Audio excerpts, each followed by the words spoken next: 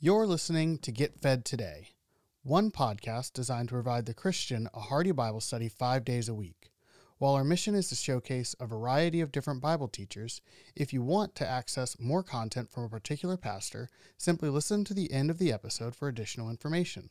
On behalf of the entire team at Get Fed Today, it is our prayer that today's episode encourages your growth in the grace and knowledge of our Lord Jesus Christ.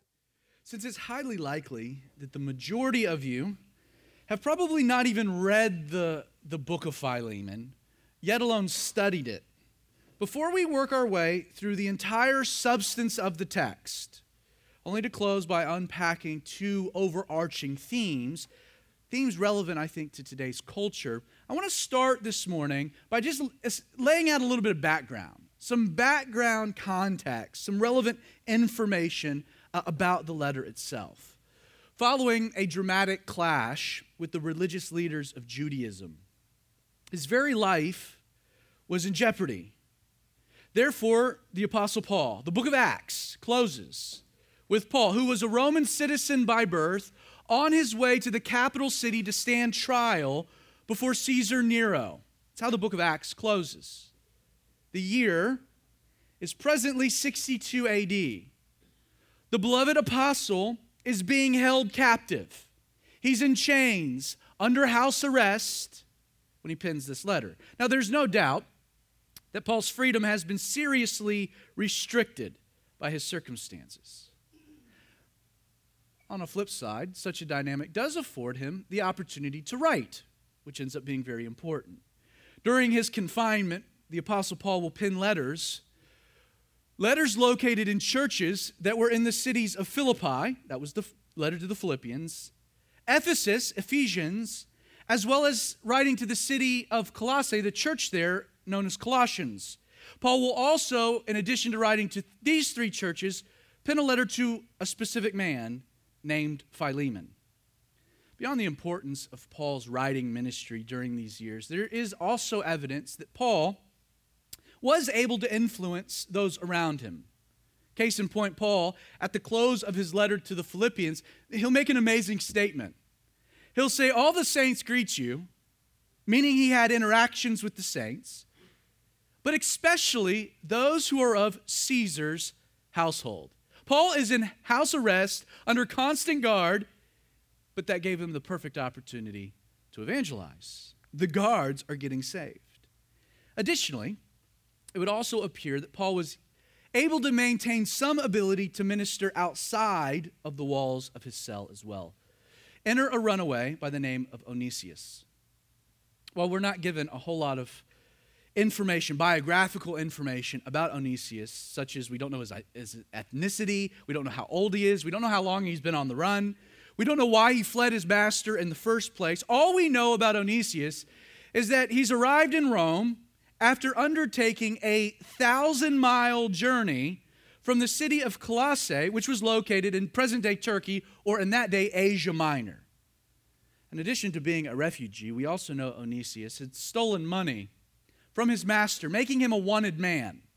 Historically, in the Roman Empire, because there were roughly 60 million slaves, Rome always feared a rebellion, a slave rebellion. As such, slaves who rebelled against their masters and ran, those that would dare run, they were in peril. This is Onesius. He's made his way to the heart of Rome, hoping to get lost in a sea of humanity.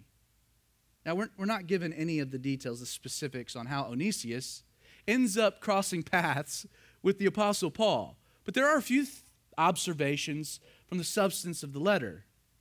At some point in time, Onesius has fled his master, he's fled Colossae, he's made a 1,000-mile journey to the heart of Rome.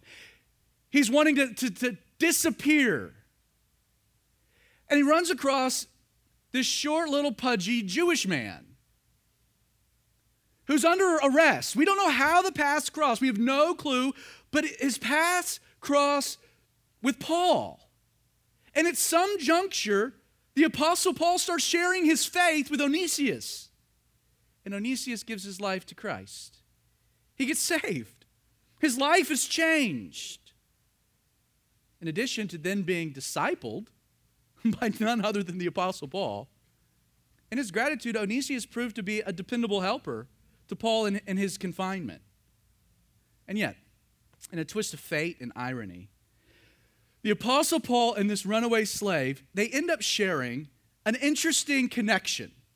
We don't know when this detail emerged, but come to find out, in the course of their dialogue, that Paul and Onesius shared an interesting relational connection. A man by the name of Philemon, who just so happened to be Onesius' master. You know, the one he's fled from and stolen money from? At some point, some juncture in Onesius' discipleship, Paul reaches the conclusion that it would be for Onesius' benefit for he to return to Philemon and make things right. Scripture actually indicates that Paul's letter to the church located in Colossians, was not only sent along with the letter to Philemon, but that these two letters were carried by two men. Can you guess one of the men? Onesius. Colossians 4, verses 7 through 9 records that Tychicus, a beloved brother, Paul writes, a faithful minister, a fellow servant in the Lord, will tell you the news about me. I am sending him to you for this very purpose, that he may make known circumstances, comforts, your heart. I'm sending him with Onesius, who then Paul says is a faithful and beloved brother who is one of you. They will make known to you all things which are happening here. Now, that's the context, the background. But before we work through the text of the letter, it's important you understand that Philemon, the letter, is completely unique among what we would call the Pauline epistles. Though the majority of Paul's writings were addressed to a local church, hence their title, Romans, Colossians, Philippians, 1st and 2nd Thessalonians, etc., Corinthians. And beyond that, even the writings that Paul would label for an individual were still meant to be read before the church for public consumption. Letters like 1st and 2nd Timothy, wrote them to Timothy, but they were written to be presented to the church, as well as Titus. Paul's letters that are included in canon are written for the purposes of being consumed by the church at large, with the exception of this letter. You see, Philemon was not meant for the church at large. It was meant instead as a personal note, which then explains its brevity. It's only 25 verses, as well as the subject matter. Now, knowing the toxic relationship that Onesius had with Philemon, master and runaway slave, in addition to the fact that Philemon had been wronged, Onesius had stolen money from Philemon, knowing there would be legal ramifications for Onesius' return, Paul writes to Philemon on Onesius' behalf. And note that there was some context, some cultural context, some precedents for this. According to Greek and Roman law, an escaped slave was allowed sanctuary in either an altar, which was a place of worship, or the home of one of the master's close friends. If the slave was convinced to return home, he did so. The friend would then write a letter of recommendation, advocating for the slave's behalf. But if a slave was like, I am not going back to that place, well, then it was legal for the friend or the place of worship to resell the slave, take the money, and repay the original master. So Paul is writing on behalf of a slave. That's a normal thing. Now, the context, it's not only fascinating, but you need to understand before we get to the letter, it's unparalleled in Scripture. Imagine, Paul is in a Roman cell, has led a runaway slave by the name of Onesius to Jesus, only to now be sending Onesius back to his master Philemon with a letter of endorsement. That is the context, the framework for this particular letter. Imagine the moment. Word begins to spread through the local Christian community there in Colossae that Paul has sent some letters. He sent a letter to the church. Word then happens to spread that Paul had a personal correspondence to his friend Philemon. Oh, Philemon would have been excited. Who's bringing over the letter? Oh, one of the guys that Paul sent. He'll swing by your house later tonight. And then Philemon, hey, the carrier's here, opens the door, and it's Onesius. Like, this would have been quite a moment. Let's dive into the text. No chapters, just verses. Verse 1. Paul, a prisoner of Christ Jesus, and Timothy, our brother, to Philemon, our beloved friend and fellow laborer, to the beloved Apphia, Archippus, our fellow soldier, and to the church in your house, Paul says, grace to you and peace from God our Father and the Lord Jesus Christ. Paul begins this letter much differently than he does most. Not only does he fail here to reference his apostleship, he does this in 9 of his 13 letters, but Paul introduces himself as a prisoner. No, not a prisoner of Rome or a prisoner of Caesar, a prisoner of Nero, but a prisoner of Jesus. Though he is being held by Rome under strict guard, Paul viewed his circumstances much differently. The sovereignty of God was at work in his present situation. Understand, failing to mention his apostleship, as he does, ironically, in the companion letter, the letter to Colossians, this wasn't an accident. Paul is making it clear to Philemon that he's not writing under an apostolic authority. Like, Paul is not writing in his official, God-ordained capacity. Paul is writing to Philemon, not as a pastor, not as an overseer, not even as an authority. Paul is writing as a dear friend. The letter is to be received as just a personal correspondence. The mention of the beloved Apphia and Archippus, our fellow soldier, actually adds to the personalized nature of the letter. Most theologians see Apphia as Philemon's wife, with Archippus being his son. Archippus is actually mentioned by several of the early church fathers as even potentially being the pastor of the church here in Colossae. I love Paul's familiar salutation to this man and his family. He says, grace to you and peace from God our Father and the Lord Jesus Christ. Like, right from the beginning, Paul he's doing something important. In the first few words, he is reminding Philemon of 2 profound realities. First, his friendship, his relationship with God the Father was based how? In his works, his efforts, his merit, his energies? No.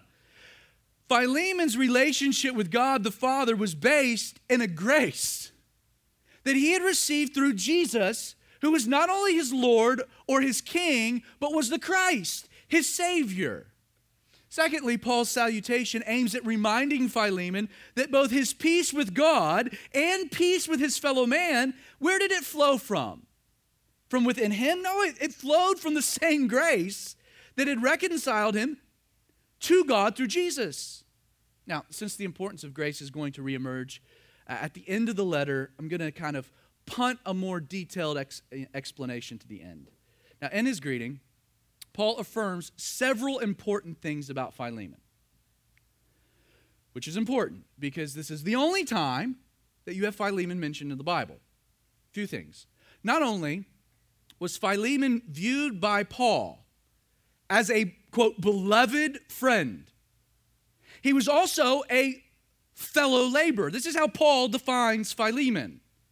Aside from that, the text makes it evident that a portion of the church actually met in Philemon's home, that they had a home fellowship. Now, while we have no idea how Paul and Philemon, how their paths crossed, it is very clear from the greeting that Philemon had not only encountered Jesus for himself, but that Paul had probably instigated that, made the introduction, and that they were dear friends. They had grown close together. Verse 4, Paul continues by saying, I thank my God, making mention of you always in my prayers, hearing of your love and faith which you have towards the Lord Jesus and towards all the saints, that the sharing of your faith may become effective by the acknowledgement of every good thing which is in you in Christ Jesus. For we have this great joy and consolation in your love, because the hearts of the saints have been refreshed by you. And then he says, brother. As Paul shifts from the greeting to the substance of his letter, there are several things he also affirms about Philemon. First and foremost, Paul wants his dear friend to know that while he may be sitting in a Roman cell with his future uncertain, what is Paul doing? He's not only praying, but he's praying for Philemon, that Philemon, this man 1,000 miles away, as Paul's in a Roman cell, Philemon was on his heart, on his mind. He was praying for him. To this end, he says that he makes mention of him always. This was not a one-time prayer. It was a constant thing. Now, you'll find this phrase, make mention, of you always. You'll find this as a kind of a common thing in Paul's letters. But what makes this instance significant is that it's the only time we have recorded in the Bible that Paul prays for a specific person. Most of the time, he makes mention of the church or a group of elders or a group of people. But in this instance, he's like, you, bro, you're my dog. And I'm praying for you constantly. Now, notice the substance of Paul's prayer. He says, I thank my God for you always. Whatever the connection these two men had, it's evident that their love for one another, man, it went deep. They say that there's nothing deeper than blood, right? Now, there's one thing, spirit. Spirit runs deeper than blood. And in this instance, Philemon and Paul, they were kindred spirits. They were brothers. Paul is thankful for this. As he thinks about Philemon, he cherishes their friendship. He cherishes the fact that they've labored together in some capacity. Paul was also grateful for the wonderful reputation that Philemon had in his community. He says, look back at the text, I thank my God for you always, but I thank my God hearing of your love. I'm so thankful when I hear about your love and I hear about the faith which you have towards the Lord Jesus and towards all the saints. Like Philemon was not only known by his love for and faith in Jesus, but this was a love and a faith that overflowed from his life to all the saints.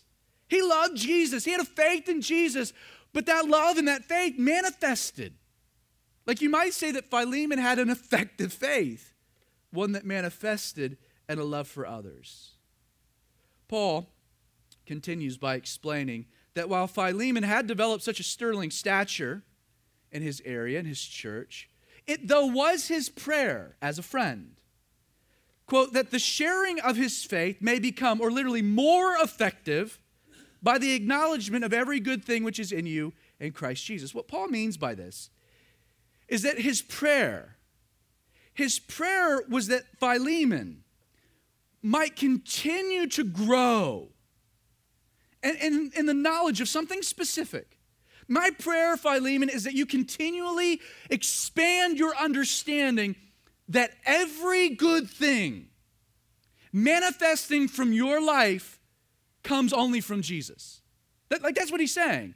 He's saying, man, I'm praying that you not just wade into the shallow end of grace, but that you might continue to swim deeper and deeper and deeper. Paul, he understands a lesson important for us, that greater ministry effectiveness only stems from an increased awareness that anything good in your life doesn't exist because of you. The more you understand that I'm a total idiot apart from Jesus, that anything good coming from my life is a manifestation of him and his work. If my marriage was dependent upon me, I'm in a heap load of trouble. But I need to constantly come to the knowledge that it's Jesus. And the more I understand it's Jesus, the more I rely on Jesus, the more that I realize, man, I need way more of him in my marriage than me. I mess it up. He, not so much. He's like, I'm praying that your ministry effectiveness would increase as you increase your knowledge that, man, you're an idiot apart from Christ. That is literally what his prayer is. The more you grow in this knowledge, the more you depend on Jesus and not yourself. That is how we become more effective Christians. And why was this important? Paul says, for we have great joy and consolation in your love. because the hearts of the saints have been refreshed. Been refreshed. Philemon was making such an impact that Paul was praying in a Roman cell that this would not only continue, that God would not only continue to work through his brother, but that this work would expand exponentially. Though Philemon doesn't know it yet, Paul is about to give him an opportunity to do just this. Man, your grace, it's powerful, man. I pray it increases, and now I'm going to give you a chance.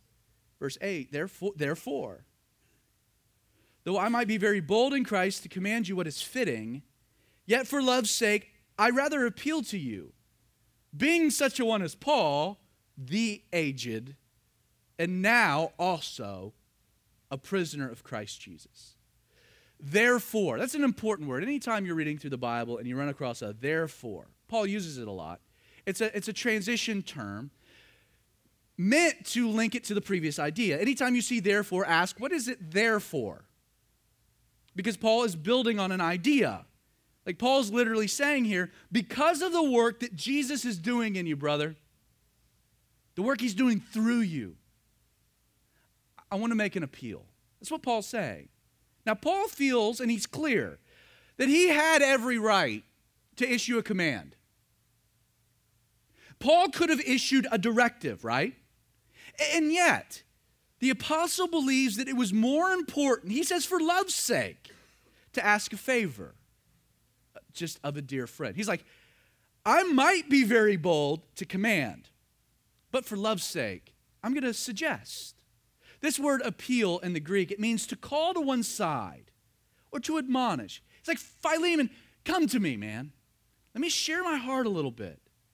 Now Paul knows that what he's about to ask of Philemon will be challenging, which probably explains why Paul also, I don't know if you noticed it, doesn't he kind of butter him up a little? Like do you feel it's kind of like he's writing, hey, Philemon, man, okay, I know that I could tell you what to do. Knowing you would obey me, that's how we roll. But as a dear friend, aged, old. Now, I mean, aside from that, I'm a prisoner. I would rather share my heart. Have you listen in. He says, verse 10, I appeal to you for my son Onesimus, whom I have begotten while in my chains, who once was profitable to you, but is now profitable to you and to me. I am sending him back. You, therefore, receive him.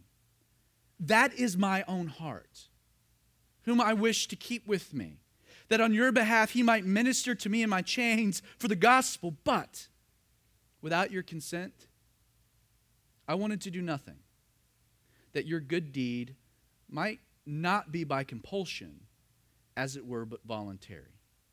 The purpose of Paul's appeal now comes front and center, right? Though Onesimus may have ran, which undoubtedly had come at a personal cost to Philemon. He says that Onesimus was once profitable, past tense. In a twist of fate, Onesimus had now become of pivotal benefit to Paul, right? He used to be profitable to you, and he ran. And he came to me, now he's super profitable to me. Paul explains that not only had he led Onesimus to the Lord, he says, this is what he means by the phrase, whom I have begotten while in my chains. I saw Onesimus birthed spiritually. I was there. As he was coming out, I caught him. I cut the umbilical cord. I gave him some milk. Like not only did I beget him, I don't know what vernacular there would be, but not only was I there, but man, I nourished him, I cherished him. Paul uses this term, he's like, Onesimus he's a son. Paul calls him a son. Philemon was a brother, Onesimus was a son. And their relationship since Onesimus' salvation, man, it had become so important to Paul that he says, I really wish, like my heart, like really what I wanted to do, I wanted to keep him. That on your behalf, he might minister to me. and my chains for the gospel. Paul didn't want to send him back. But in spite of all of that, he still knew that the right thing for Onesius would be to return and reconcile with his master Philemon. Before Onesius would be beneficial long term, he'd have to get this dealt with. Couldn't be hanging over his head.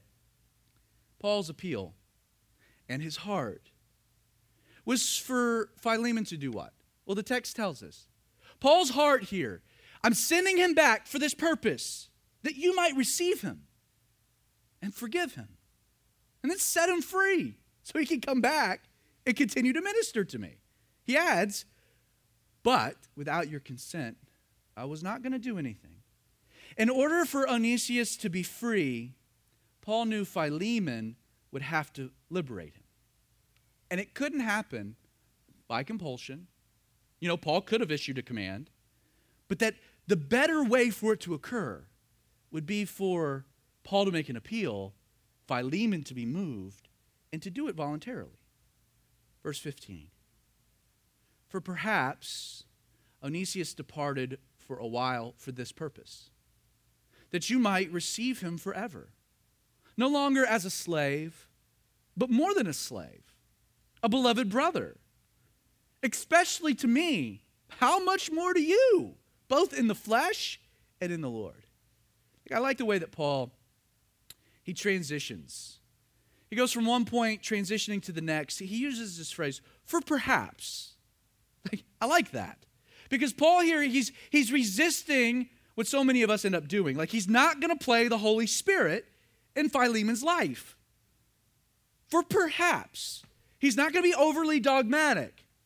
And he does this because in no way does Paul want to make the claim that the harm that Onesius had practically caused Philemon personally by running and then stealing from him was part of God's providential plan. Sometimes, when someone's really hurting, we're like, it's all part of God's plan. The problem with that is what we're saying is like, yeah, all of your pain and your hurt and your disappointment, yeah, God intended for you. Now, that might be true to some degree, but it's not the right counsel in the moment. He says, perhaps. I don't know, I'm not God. But perhaps he departed for this purpose.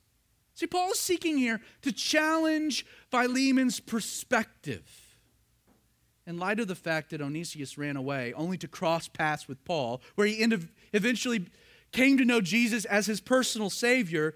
Could Philemon at least concede that some good came out of something bad? I mean, that's his point. Like, perhaps he departed for this purpose. For this purpose. While Onesius likely ran from Philemon for all the wrong reasons, there is no doubt that God did have a larger purpose in mind, right? And what was it? Like, what resulted from it all? He got saved. Like, he got saved. Not only had Onesius lifted Paul's spirits when he was in prison, but in the process of it all, he had become Philemon's brother. And this is what Paul is wanting to see. I don't know why he went, for perhaps it was God's plan, but I can't tell you what resulted. He got to Rome, we crossed paths, he crossed the path with Jesus. He's coming back, not as a slave, but as a brother. It's powerful. He wants Philemon to have an eternal perspective. He's trying to get his eyes, off of the horizontal and onto the vertical to have a heavenly vantage point of this particular situation. Verse 17. If then you count me as a partner, receive him. Receive him as you would receive me. But if he has wronged you or owes anything, put that on my account. I, Paul, am writing with my own hand. Just a quick aside. Paul had bad eyesight. We know that historically. Most of the time he dictated his letters. More than likely, it was Timothy, which is why the introductory is Paul's like, hey, I'm Paul. And Timothy, because Timothy was the one, actually putting pen to page. And yet in this instance, what's probably happening is Paul, he's rolling, he's flowing. And then he's like, Timothy, give me that. And with probably big letters, a different font, a different look, Paul begins to write with his own hand here. I am Paul. writing with my own hand, I will repay. And then he probably gives Timothy the pen back, only to add, not to mention, that you owe me, like even your own self, besides. In a profound sense, Paul is wanting Philemon to see that there was no longer a difference between he and Onesius. Like, though at one point they may have had this master-slave dynamic, there was no escaping the reality that these two men were now brothers in Christ Jesus. And to hammer home that point, Paul goes so far as to say, it's a directive. He says, receive him the same way you would receive me. What a picture.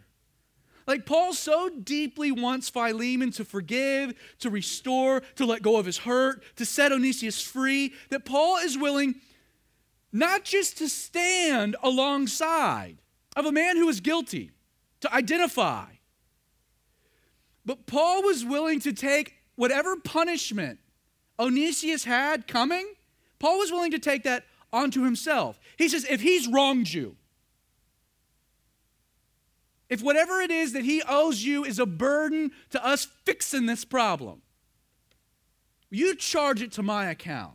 As long as you remember, you kind of owe me everything. But, we'll balance it. Like, that's what he says. Verse 20, yes, brother, let me have joy from you in the Lord. Refresh my heart in the Lord. Having confidence in your obedience, I write to you, knowing that you will even do more than I say. But meanwhile, also prepare a guest room for me. For I trust that through your prayers, I shall be granted to you. Epaphras, my fellow prisoner in Christ Jesus, he greets you, as do Mark, Aristarchus, Demas, Luke, my fellow laborers. And then he closes. The grace of our Lord Jesus Christ be with your spirit. Amen. Now, once again, the ball is in Philemon's court, right? Paul is simply appealing to a dearly beloved friend. He's not making demands, and yet there is no doubt that Paul is emphatic. Like he writes, I love this phrase. It translates terribly into English. He says, let me have joy. That's what he says, right? In the Greek, the word used for joy, it's onemi. It means to be useful. In actuality, the name is the root for Onesius. Like, what Paul's doing here is there's a play on words in the original language. He says, let me have joy, or literally, let me have Onesius, the one who will give me joy. If this can get reconciled, I'll have joy. Give him to me. Refresh my heart. Refresh my heart. We've heard that, right, in the letter. You see, Paul's kind of playing back on an earlier mention, right, of how Philemon, how his love and faith in Jesus had manifested to those around him. Now he's like, the love and faith you have for Jesus, man, it's a blessing to those around you. Now may it be a blessing to me. Refresh me. My prayer, bro, has been for you to grow in grace. Here is an opportunity. I know you've been harmed. I could, but I won't tell you what to do. That said, Philemon, I have the confidence. I know you, bro. You're going to do more than I've even asked as you consider Jesus and all that he's done. Now, we're not told here what Philemon does. But there is historical evidence that he indeed responds to Paul's appeal. He forgives Onesius. There's actually historical evidence that Onesius, from this point forward, is used in mighty ways. That he goes back as a minister with Paul, becomes a disciple of Paul. One of the grand questions that people have had, knowing that Philemon is unique, why of likely all of the personal correspondence that Paul had, well, why is this one letter picked out of probably hundreds and hundreds of options to be included in the canon of Scripture? according to a man by the name of Ignatius, who was writing to the church in Ephesus in the first century. Ignatius does something really interesting. He mentions in his writings a succession of pastors who ministered in the church of Ephesus. He mentions that there was the Apostle John, who was succeeded by Timothy. Timothy became the pastor when John went to Jesus. But after Timothy, Ignatius mentions that he was replaced by, you want to guess? Onesius. David Guzik writes, there is historical evidence that the letters of Paul were first gathered as a group in the church of Ephesus. Perhaps Onesius compiled the letters and wanted to make sure his charter of freedom was included. Aside from that little nugget, I can see all kinds of reasons why the Holy Spirit would want this letter of all included. Now, before we unpack these two overarching themes that I think are presented in the letter, we do need to address the elephant in the room. Like that big old elephant sitting right there on the page. There's no way around an interesting reality. There is no way around the fact that Philemon, a friend of the Apostle Paul, a believer, a minister of the gospel, a good man, known with the reputation of having love and faith in Jesus, whose very house the early church met. There is no way around the fact that that guy who had encountered Jesus owned slaves. Right? It's kind of a problem, isn't it? And it just jumps right off the page. Like, hey, there's some cool things, but dude owns slaves. Which is why it's important to establish profile for Philemon, because he's not a bad guy. Now, there are many ways that you could seek to tackle such a difficult topic. On one hand, I could excuse Philemon by saying slavery was simply a cultural norm. The Roman Empire. Most of the world was enslaved. Not to mention, slavery was the norm in every single culture leading up to Rome. Assyrians, Babylonians, Greeks, even the Jewish people. Aside from this, I could attempt to defend Philemon by drawing an important distinction between slavery in the first century context as opposed to the way that we view slavery in a westernized 21st century perspective. Like, for example, I could say that in the Mosaic Law, as well as in Grecian or Roman contexts, slavery was a voluntary act. In a lot of instances, it was a voluntary act that was designed for the benefit of the person, to help them pay off a debt or provide for one's basic needs. Like, the truth of history is as a manifestation, is that slavery as a manifestation of racial prejudices, like we saw and have seen in America. Do you realize that racial prejudice leading to slavery as an idea that didn't actually emerge until the 16th century? Like, slavery in biblical terms didn't carry with it the same social stigma. I could make that argument if I so chose. If I wanted to get philosophical in my defense of Philemon, I could make the argument that while we've abolished slavery, have we really? Like, have we achieved freedom? Like, the sad truth is that almost everyone in our free society actually finds themselves in a different kind of slavery altogether. Many of you are enslaved. Student debt, credit card debt, a job you hate but have to have.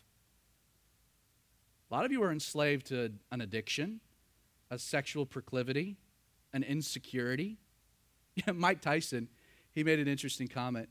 He said, some people try to get you out of slavery, and here's why, so that you can be their slave. Though in America, there is no doubt that we've been afforded liberty,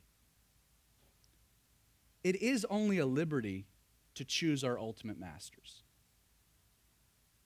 Plato, he said the most aggravated form of slavery comes out of the most extreme liberty. Excess of liberty seems to pass into excess of slavery. If I wanted to get spiritual about it, couldn't I make the argument that even Christianity isn't the freedom from slavery, but an opportunity to choose a better master? Jesus Christ. Like men like Paul, James, Peter, Jude, Epaphras, who was mentioned in the text. In Scripture, they're described this way. They describe themselves this way, that we are bond servants of Jesus Christ. Also doesn't translate well. We're love slaves. We have chosen to be a slave of Jesus. 1 Corinthians 7:22, Paul writes that he who is called while free is Christ's slave. Doesn't mix words. In Philippians 2:7, Paul even goes so far as to describe Jesus as presenting himself to humanity as a slave to the Father. The truth is that the Bible is clear that humanity was not created to be free from authority or governance. We either serve the true and the living God, or we find ourselves enslaved to our base desires.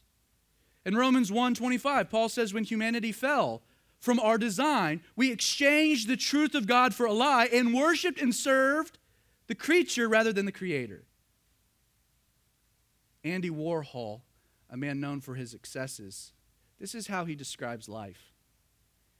Quote, being born is like being kidnapped and then sold into slavery. And yet, don't mistake all of this as the Bible condoning slavery, or me, okay? Like in the modern context, as slavery manifests from a place of racial superiority, there is no part of the Bible that condones that. In Galatians, Paul writes that there is neither Jew nor Greek, neither slave nor free, neither male nor female, for you are all one in Christ Jesus. Therefore you are no longer a slave, but a son, and if a son, then an heir of God through Christ. In his letter to Colossians, the companion letter to Philemon, Paul again confirms, writing, quote, there is neither Greek nor Jew, circumcised nor uncircumcised, slave nor free, but Christ is all and in all. With all this in mind, with the little time I have left, I want to get to these two big ideas. Two big ideas established in this little letter. First, notice how Paul seeks to influence social change. Like, don't forget, he's writing to a slave master, lobbying for him to forgive and set free a runaway. You know, I guess in order to really understand the essence of what Paul is doing, maybe we should at least mention what he isn't doing. Like what isn't done. Never once in this letter do we see Paul rebuke Philemon for owning slaves. Did you find it in there? I didn't. As a matter of fact, Paul is very careful not to overstep his authority. Instead of issuing a command or a directive, Paul makes an appeal to Philemon as a loving friend. In actuality, Paul even acknowledges how Onesius' actions had negatively impacted him, a slave owner. Additionally, we don't find Paul railing against the existence of slavery either. Once again, Paul refuses to delve into the intricacies of this social topic, going so far as to send Onesius back to his master. Why? To avoid controversy. As an apostle, Paul issues no mandates seeking the abolishment of slavery, nor does he make championing that injustice his platform. You know, in contrast to the way Christians today try to enact social change aimed at rectifying real societal injustices, you know, Paul employs a completely different approach. What does Paul do so contrary to what we do? Paul is not interested in the issue. What is he interested in? He's interested in the heart. Paul seeks to influence the heart, the human heart, and he does it in two ways. First, Paul begins and ends his letter how? Boldly proclaiming the grace of God. It's the first word, and it's the end. You see, it was a simple reality that the same grace that had saved Philemon had saved Onesius. You see, through the prism of God's grace, found only in Jesus. Paul is trying to get Philemon to view Onesius in a different context. Not only did God's grace remove all distinctions, but it created between Philemon and Onesius a much larger similarity. Because of Christ, because of what Christ had done on the cross for Philemon, but also for Onesius. Onesius is his brother. Like Paul could say in such a context, receive him forever. Because he's no longer a slave. He's more than that. He's a beloved brother, not just in the flesh, but in the Lord. What makes Paul's his approach so brilliant is that he's effectively abolishing the framework for slavery by emphasizing God's grace. That's why I think the letter's included. Though previously Philemon and Onesius had a slave-master relationship, how do you have that when you're brothers, when you're equals, when you've been saved by the same person and the same mechanism? Paul's appeal is really for Philemon to treat Onesius how Christ had treated him, with an unmerited favor and grace.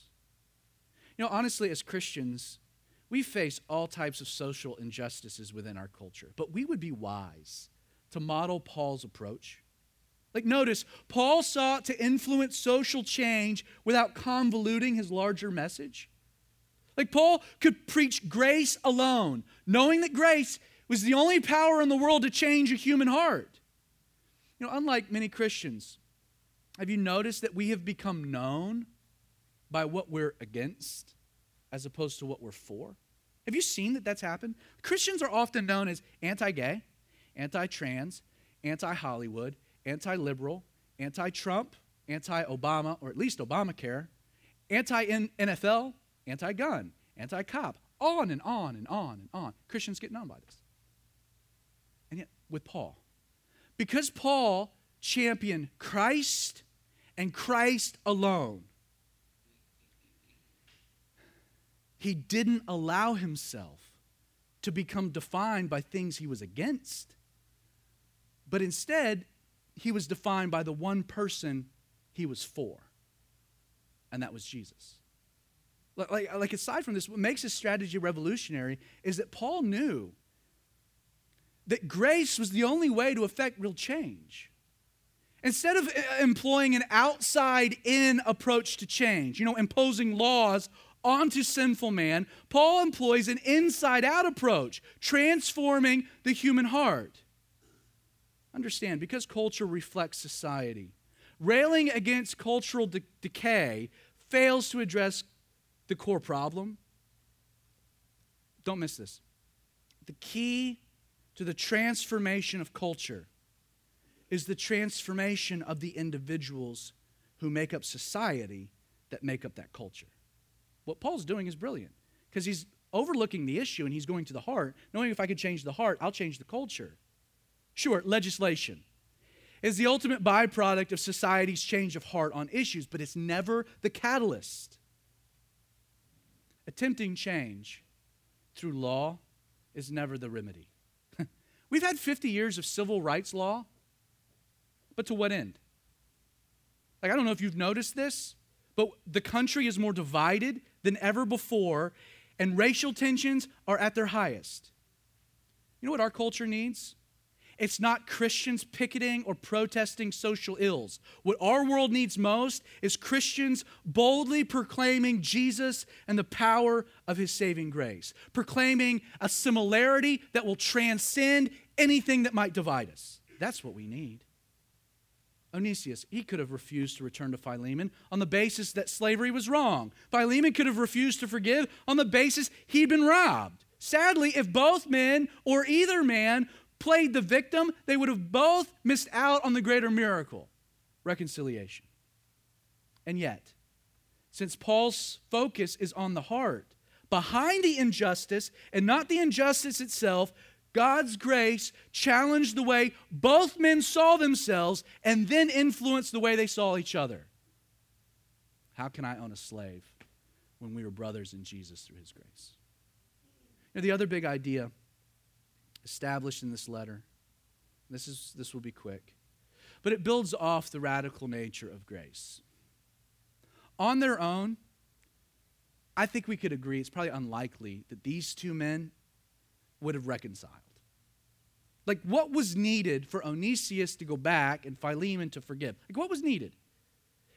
A man like Paul, an arbitrator.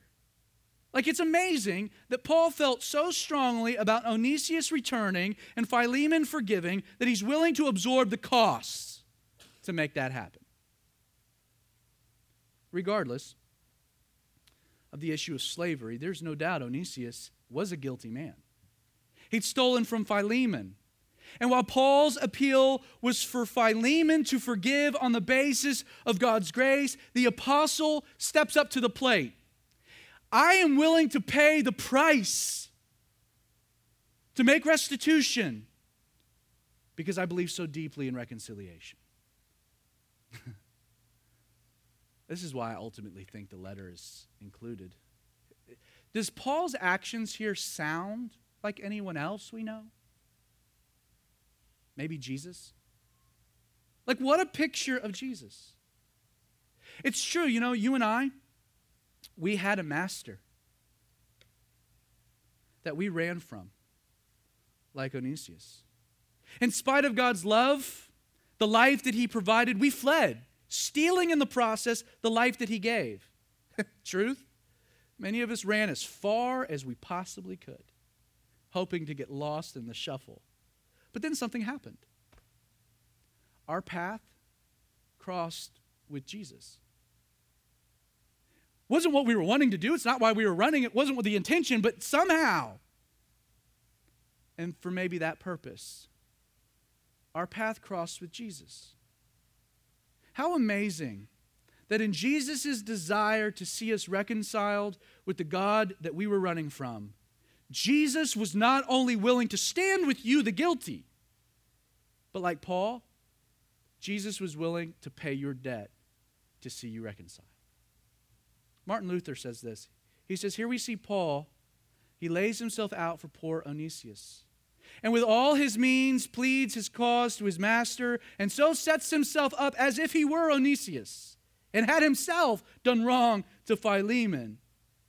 Even as Christ did for us with God the Father, thus also does Paul for Onesius with Philemon. And then I like the way Luther closes the thought. He says, we are all his Onesiuses, to my thinking. You were lost, on the run, and then you encountered Jesus. And the thought crossed your mind, I still have this debt, man. I still owe something. I can't pay it. Not quite sure I want to pay it. I want to be reconciled with God, but maybe I'm too far gone. Maybe I'm too far away. And Jesus is like, no. I will arbitrate. In Hebrews, Jesus is called the mediator. When we stand before God's throne and Satan beats his condemnation drum, pointing out all your faults, Jesus stands there and says, I've paid them all. I've satisfied whatever debt they owe. And why? Because he loves us. The appeal of Jesus before his Father for all those who'd come into his grace is the same one that Paul made to Philemon. I want to read another section of this again. But I want you to hear Jesus saying it to his Father and not Paul to Philemon, okay? Jesus says this to his Father on your behalf. If then you count me as a partner, receive him or her. Receive him as you would receive me, Dad. Receive him as you would receive me. And if he or she has wronged you or owes you anything, Father, put it on my account. I will repay. That is the work that Jesus did on the cross. Philemon, two big ideas How do we influence change? On the flip side to it, Jesus.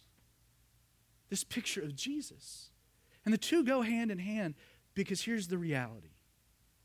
God's grace changes everything. So, Father, Lord, we thank you. Thank you for listening to Get Fed Today. Today's sermon comes from Pastor Zach Adams. If you enjoyed the message, you can access more of Pastor Zach's teaching ministry by visiting zachadams.org.